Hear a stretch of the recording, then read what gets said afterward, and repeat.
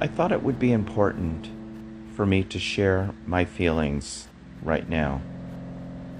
I've been doing it on Facebook. And to be honest with you, my feelings are all over the board. I say things that are seemingly hateful, and they make me feel good. And then later, they make me feel bad because that's not the way I was raised. I wasn't raised to wish ill will, even death, on somebody else. But then again, I feel like I am entitled to feel the way that I feel because after all, we were blessed with feelings. All kinds of feelings. Not just the positive ones, but the negative ones as well. And as I tell my clients, when we're talking to other individuals, we use I statements. Because I statements demonstrate our feelings, and nobody can dispute our feelings. They belong to us. As opposed to you statements, whereby the potential is high to put somebody on the defensive, and therefore nobody is listening to anybody. So let me resort to I statements here. I am angry. I feel angry. I feel that I have been deceived. I feel I can't trust. This is not the United States of America that I was raised to believe in. My father was military. My father was Navy. He spent 22 years in the military, on a ship, even in Vietnam, where we would sit, my mother, my brother, and I, and wonder, what's happening to my father? Is he going to make it home? We haven't heard from him in quite a long time. I didn't know, I wasn't old enough to know about the Jane Fonda and the protesting Vietnam and should we be in, should we be out. You know, later on in life I realized, yes, I fully support Jane Fonda and what she did, and I feel horribly that she was totally misjudged for supporting her true nature and character. But I'm not going to go off on that tangent. I'm going to stay on topic with the fact that my father was in the military, was in the Navy, went to Vietnam, thankfully came home safely. And he was not a loser. He was not a sucker. He was not any of these things that the you-know-who, as Whoopi Goldberg would say, I say the moron in the White House, purports are brave individuals who fought in any of the wars to be. Yes, my father came home from Vietnam and was not celebrated. Looking back on it now, that makes me extremely unhappy. It was a disrespect like no other. But those were the times, and I understand them, and I and so many other people now acknowledge my fathers and all the rest of the individuals who served, whether they lived or they did not, and their service to our country. And again, it goes back to my anger for this nitwit in the White House who represents such individuals as losers and suckers. Now, apparently, he's contracted the COVID. That's where my feelings and my emotions are stirred, not shaken. Well, maybe they're shaken, because I think shaken is agitated more. My feelings are shaken for this individual who has been showing disrespect for the thousands of individuals who have been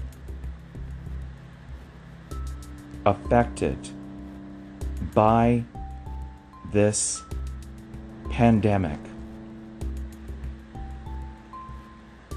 and showing no concern whatsoever. He's been touting the CDC guidelines.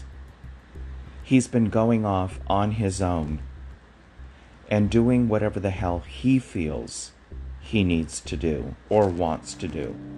And it's only because he feels he needs to do and wants to do because he can be reelected. That's the economy. That's job loss or job gain, or the bottom line is looking like the victor. The victor of what? The victor of death and doom. And now all of a sudden the nitwit supposedly has contracted the virus. I'm not surprised. Really, I'm not. I actually have been waiting for that day to occur. Do I feel bad about thinking that? Honestly, no. Should I feel guilty? Possibly so, based on the way that I was trained. But this nitwit has set the tone in our country. And I know that there are so many people out there who will and do disagree with what I'm saying. And you know what? I say to you, I don't care. Get a life, get real, understand what's going on, because he does not care about you. He doesn't care about me. He doesn't care about anybody. He only cares about himself. So now, he was diagnosed on Friday, was in Walter Reed on Saturday, if I've got my dates correct. And now, on Monday, he's back home at the White House, standing on the veranda, having his Evita moment, or as I've heard others say, his Covita moment, standing there trying to demonstrate to the American people and the world that he beat it, he's strong, the COVID is nothing, he knows everything about it, and even gleeful and gloating that he is much more understanding and in control of the COVID than Biden, because Biden didn't contract it. How fucking sick is that? Stop and think about that for a moment. How fucking sick is that? While he's standing on the veranda, having his Covita moment, with pictures demonstrating, videos demonstrating that the idiot can hardly breathe. I heard one Facebook poster indicate that it showed the clip that held his hairpiece on. He's staggering back and forth. I thought he was going to take a header off the balcony. And you know what? Again, my wishful thinking hoped that he would take a header off the balcony. I'm not going to apologize for my negative feelings, my disregard not disregard, my disdain for this individual who purports to be the President of the United States for the people of the United States. He's not. He doesn't give a shit about us. He's only about himself. I've said that before, and apparently I'm repeating myself, but I'm going to say it again. He's only out for himself. He only says what he thinks his base needs to hear. Oh, and don't get me started on the fact that I'm not even sure that he tested positive. I'm not even sure that everybody around him tested positive. The McNinnies, who else? The judge up for Supreme Court, the